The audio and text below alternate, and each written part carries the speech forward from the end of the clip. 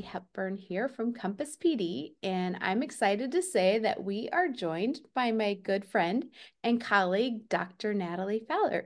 Hi, Natalie. Hello, how are you doing? Good, good. How are you today? Great. It's cold, super cold. My kids are at home because it was a snow day for them, and that's the joys of living in the Midwest, right? And it's Exactly. actually I think it's gotten a little bit warmer. I think we hit 10 degrees or something like that. But Hold on, let me see. Oh, I have 14 right now. It's a balmy 14 degrees there you go. on my side of on my side of the state. So, it's it's warmed up a little bit, but I think tomorrow they're calling for maybe 10 degrees, 15 degrees higher. So hopefully, Yeah, I was just looking. I don't know if it's gotten better or not, but yeah. So I'm just hoping no more frozen pipes or low 16. tires. 16. Now it's 16. Nice. Yes. Yeah. There we go. There we Yeah, go. double So digits. We're good to go, right? we are so happy to be in the double digits, moving in the right direction, progressing for sure. So, as we think about where we're at right now, most of the school districts that we serve and support and our listeners have finished their first semester of classes and they've returned from winter break. Dr. Fallard is here to talk with us all about January. So, Natalie, as you think about it, what do you think should be on teachers' radars for January right now? So when I think about January, I always look at it's normally the end of the semester. Either you ended semester right in December before you went on break, or you came back and you crammed for finals and you just gave your finals and now you're starting a new semester. And being a secondary educator, I was always tasked with giving kids finals at the end of the semester. And that I was always in a tested area. I either no matter what classes I had, I always had like an English one or an English two, or those upper level kids who were maybe going into an AP or even getting ready to take the ACT test. And so most of the time, our finals would resemble or reflect what they were going to see on that state test in the spring or on that AP test that they would be taking. And we would use that as a gauge to see where they were and how we could be responsive moving forward in that second semester.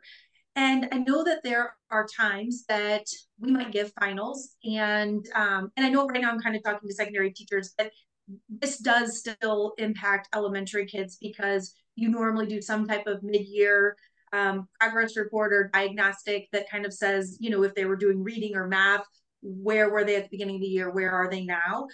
And Mhm. I think that there's a lot of times that as educators, when we get to that final or that diagnostic or that test, we do it because we're told to. It's like a Yep. check mark off the list. And Mhm. so if we're going to take time out of our teaching and our kids learning to give them or administer this test, we really need to be strategic about the feedback that we give around that test. Now, if you have elementary kids or if you are in like a core class like an English 1 or an English 2 where you're going to keep those kids for that second semester and it's not going to be a shift in kids, then you really need to take some time and go over those results with your students, not Mhm. only for them but also for you, to be able to look and say like, what did my kids get? What did they not get?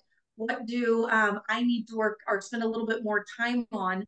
And, or what can I not spend time on because they're doing fairly well with it? And so I like to think about not, don't just check it off the list and say, I gave a final or I gave this test.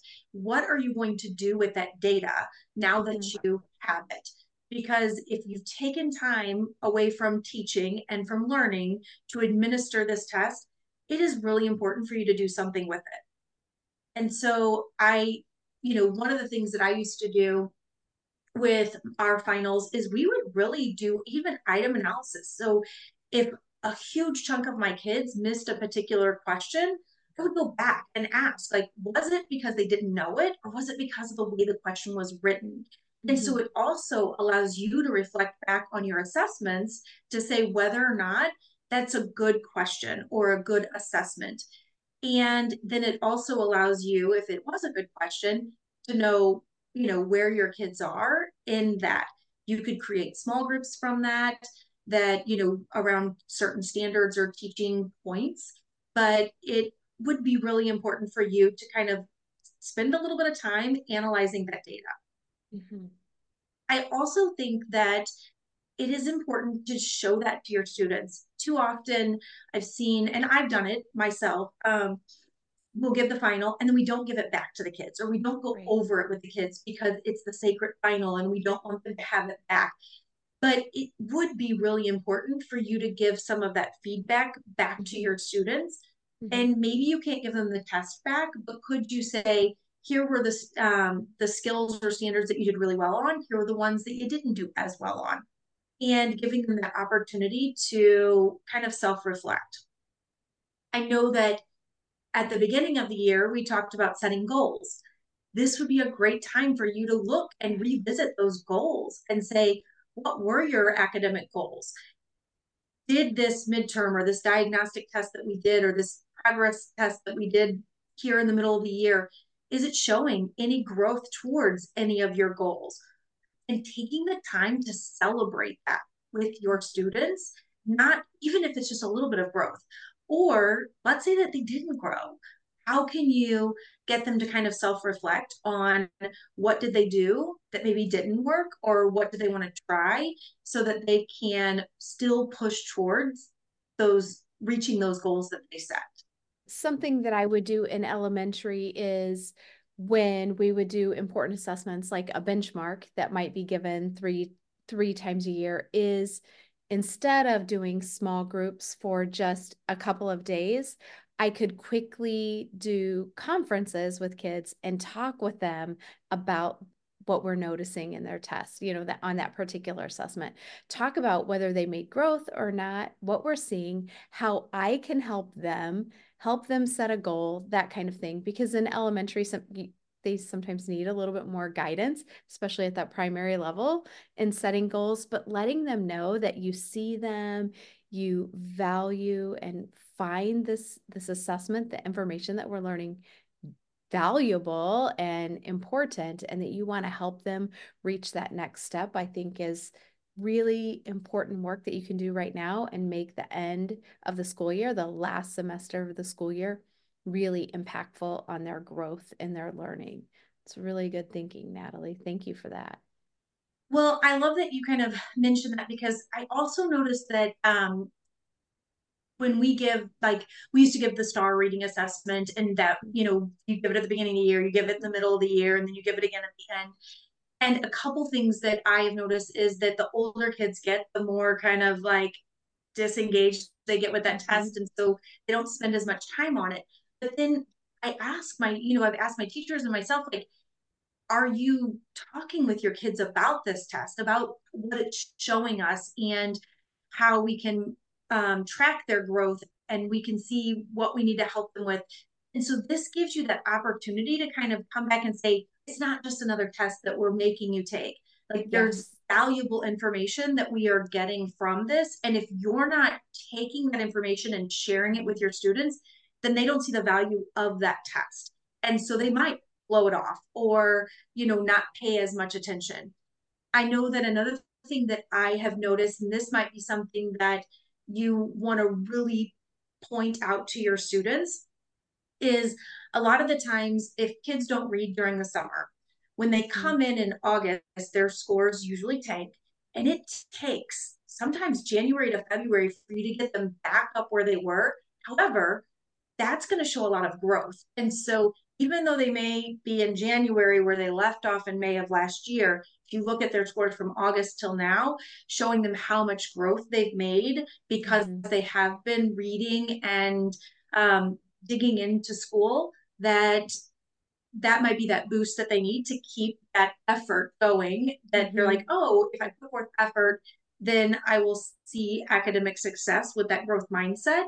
Mm-hmm. And that is something that I think we kind of overlook, is it's like we might look at their January scores and say, they're still not on grade level. Let's celebrate their growth of where they were at the beginning of the year to where they are now, so Mm-hmm. that we can keep that momentum moving forward. Mm-hmm. Now, you can't let us forget what I want to talk about as we start to get toward April is ending the school year well, so that we're setting the students up to be able to continue doing the things we've been teaching them all year long independently over the summer, so that they aren't making that sliding back. That's when we do some of our most important work, is pushing them to see that they can do all these things we've been working on all year long. Right. And if you can show them that connection throughout the year, then when you send them off in the summer, you can say, hey, remember how much you grew when Yeah. you were reading. And maybe, remind them that, hey, when you didn't read in the summer, you kind of fell back, but look at what your effort allowed you to accomplish. If you just read a little bit, something's better Mm-hmm. than nothing over the summer. What can you do? And so I think that when I think about January and February, we're from the Midwest. And I live in like a rural area where if it slightly snows, we are off school, right? Right. And I taught in this school district. It was always challenging because you never knew, like if you were going to have school the next day or not. And so things that I'm thinking about is that as an educator during this time, if you're in a situation where there's, oh, we might not have school a day or two, whatever, you start worrying like, okay, I only have so many days. Like the state test is Mm-hmm. still going to be on April, whatever. And that's Right. not changing. And so every Right. day that I have a snow day, that's one less day of instruction that I have moving toward that date, Mm-hmm. or, that end of the semester or AP test or whatever that is. A lot of the times we give up that opportunity to conference with kids and to celebrate and to have some of these individual conversations with them about their growth and setting goals, because we want to put the curriculum back in place.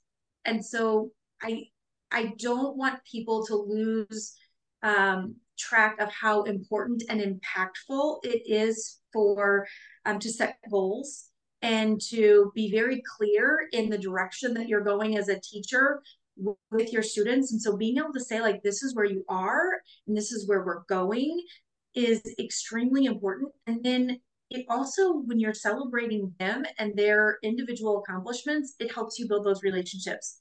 And those three things have such a high effect size on kids Mm-hmm. that you could skip a week's worth of instruction in your content if you can get those things in. And so a lot of times we give up that opportunity to conference or celebrate or set goals because we're so afraid that we're not going to get all the content in. Yes. And I just want to remind teachers that people don't like to learn from people they don't like. Like if you like Mm-hmm. somebody, you're more willing to push a little bit harder or dig in a little bit deeper. And if you know exactly where you're going and you know the steps and how to get there, it makes it more manageable. And Mm-hmm. so don't underestimate the power of those conferences and conversations with your students during this time, even if you are pressed for time. Agreed. I actually want to make sure that I add that episode where you talked all about goal setting in the show notes. So those of you listening, will make sure that that's in the show notes and you can go back and listen to that episode. It's one of our most popular episodes about setting goals and the difference between performance goals and mastery goals, and all about getting that work started if it's brand new for you. So thank you for bringing that to our attention, because I agree, it is one of the most powerful things that you can do. And when students know that you see them and you value them and that you can help them, they will really outperform any of our expectations. So I think this is a great way to kick off 2024 or 2025 next year, any new year. Let's think about moving from what should be on their radars to the predictable problems the teachers are going to face this time of year? Mm. Mhm. Well, I always found, well, again, I feel bad saying this because if you live in Texas or in Florida, you don't have these problems. But I mean, I would constantly have to shut my blinds because the second that it started snowing outside, you lost every bit of Everything. attention. And so Mm-hmm. if you teach kindergarten and you think that snow impacts kindergartners, nope, it impacts 12th graders just as much Too. as it does Mm-hmm. kindergartners. So we used to have to shut the blinds because it was going to snow. I think that, you know, there's also just, I don't know, like when I think about the winter, I don't feel that kids are as active. And so thinking about that in your classroom, that if you don't get to go outside, like if your little ones don't get to go outside and burn off some Mm-hmm. of that energy, they're stuck inside. And so how can you make learning more active and more engaging for them so that you're not losing them in the midst of everything? You know, daylight savings, like that impacts things. I, Yes. I just think about some of those pieces of the puzzle that we don't think about outside of school because, you know, like vitamin D impacts our personalities. And so kids might Mm-hmm. be a little bit more on edge. They might be more lethargic or depressed. Kind of keeping some of those things in mind whenever you're dealing with kids in January and February, especially. And so Mm-hmm. thinking about the lessons that you're teaching, how do you kind of bring back some of that excitement or engagement in your classroom, Mm-hmm. especially coming off the sugar high of all the parties. My friends that live in the Carolinas, they recently canceled school for a rain day. So it may not look like snow, but there was something happening with rain. And then my friends that live in Florida were, they have hurricane season. Hurricanes, And so yes. we all kind of have our own different issues that we're dealing with. It just Right. so happens that right now a large portion of the country's in the middle of like this crazy winter blizzard weather. So things like that seem to be happening this time of year, and it's affecting what's happening in the schools. What's a tip or a reminder that you want to share with teachers right now? I think that a tip that I would give teachers right now is too often we go into winter break and we think that teachers are going to relax and rejuvenate and come back in January, you know, able to hit the ground running. And that's not really the case because, Yeah. you know, let's face it, most educators are females. No offense to the men out there, I don't, you know, but there are more female classroom teachers, and most of them are moms or wives, or and so you leave on Christmas break and you're wrapping Students. presents, decorating, Mm-hmm. hosting people in your house and family, and then you still have to get ready for the next semester, and you might have to grade finals, and so you don't really get this time to just relax and rejuvenate. And so when you come back you think, oh, I should be ready to go because I just had 2 weeks off or whatever, and that wasn't really the case because you really just replaced one thing with something else. So I think that, you know, thinking about that, it is a new semester and we are starting a new year, but to give yourself grace and thinking about, like, not that I'm saying set, you know, do New Year's resolutions or whatever, but Mm-hmm. thinking about how do you balance, you know, continue to balance work and life and what that looks like in when we also think about the fact that we have less daylight hours and so we're tired, and just kind of keeping all of those things in mind that you do have to take care of yourself. Mm-hmm. And that is important because if you can't take care of yourself first, then you're not going to be able to be 100% for your family or your students.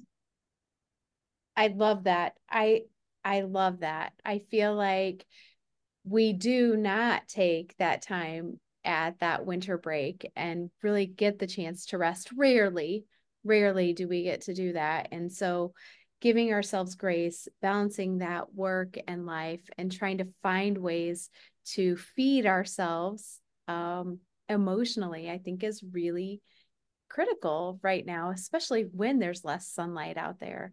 I have to tell you a story. I lived in a school district. My kids attended there, and then I taught there, that we had year-round schools. And I have to tell you, I think if we had year-round schools, people may not believe this, but I truly believe that we would see people flocking to those school districts. So we would start school actually in July, and you don't really want to be outside anyway because it's too hot. And I am a summer person, so I'm saying it's really hot. If you're not in the water, you don't want to be out there doing a whole lot. So we would start toward the end of July, and you would work. The first quarter would be 9 weeks long. And after that 9 weeks, you would have 3 weeks off. You would have a 3 week break. So 1 week, I would clean my house and do all the stuff around the house. 1 week, I would get all my stuff in order in my classroom out of those 3 weeks. So I would go in my classroom, I would clean it up, I would be grading stuff, I would be planning for the next quarter. And then the third week, I just spent time with all the people, the family, did vacations, friends, all of that I loved. So you had 3 weeks off, and then you'd come back and you would teach again, and you'd hit it really hard for 9 weeks, and then you'd have 3 weeks off again. And that 3 weeks would usually hit around that winter break. So you might get off like December 10th until January 3rd or 4th with the holidays. And then you teach again and have that 3 weeks, teach again, and then have a 6 week summer break. So 6 weeks, it wasn't 9 or 10, but it was 6 weeks, but you had these little breaks, these times of just like refreshing your soul, feeling like you were caught up. You knew you could do something when you knew, okay, I just have to put my head down for 9 weeks and do this really great. And then I know that this break is going to come. I keep Well, wondering if that might be the thing that we should bring I would, back. I personally would love that, especially like I have freshman boys, like my boys are twins. And that's that other thing is like, as a mom, they're home over break. And so you want to spend time with your kids. And then, Yes. like, and so then you're like, trying to spend time with them. Then after a while, they don't want to spend time with you. Right, you know, and, right. and so when I think about in the summertime right now, they're offered 12 weeks and they're so bored by the end of those 12 weeks. But if we did just have these shorter time frames, Mm-hmm. that what would that look like? But, I think about, those days that we do, a lot of times, like yesterday was Martin Luther King Day, and a lot of people were off of work that day. Well, my kids Mm-hmm. were home also. And so I, spent time doing stuff with them as a mom because they were off. And I only have so many days with them in Right, their 18 years. That's hard because then you take everything from that day and you push it off to the next day, right. but that work is still there. Find a way to give yourself some grace. And Yeah. I, I think as I hear you and Stephanie say, just like teach them something every day. We're going to teach you something. We're going to build relationships with you. We're going to let you know that we see you and conference with you, and be confident that compounded over time, that makes an impact, right? So what I want to do is just tell everyone, thank you for listening. If you didn't know, Compass PD has a goal of impacting the learning of 1 million students during the 23-24 school year. You can help us out in reaching this goal by liking or subscribing to our podcast, sharing it with a fellow educator, and giving us a review. Thank you so much, Dr. Fallert, for this time and just sharing your brilliance with us. I totally appreciate it. And I know that our listeners do as well. I want to say take care and stay inspired, Compass PD community. Have a great day.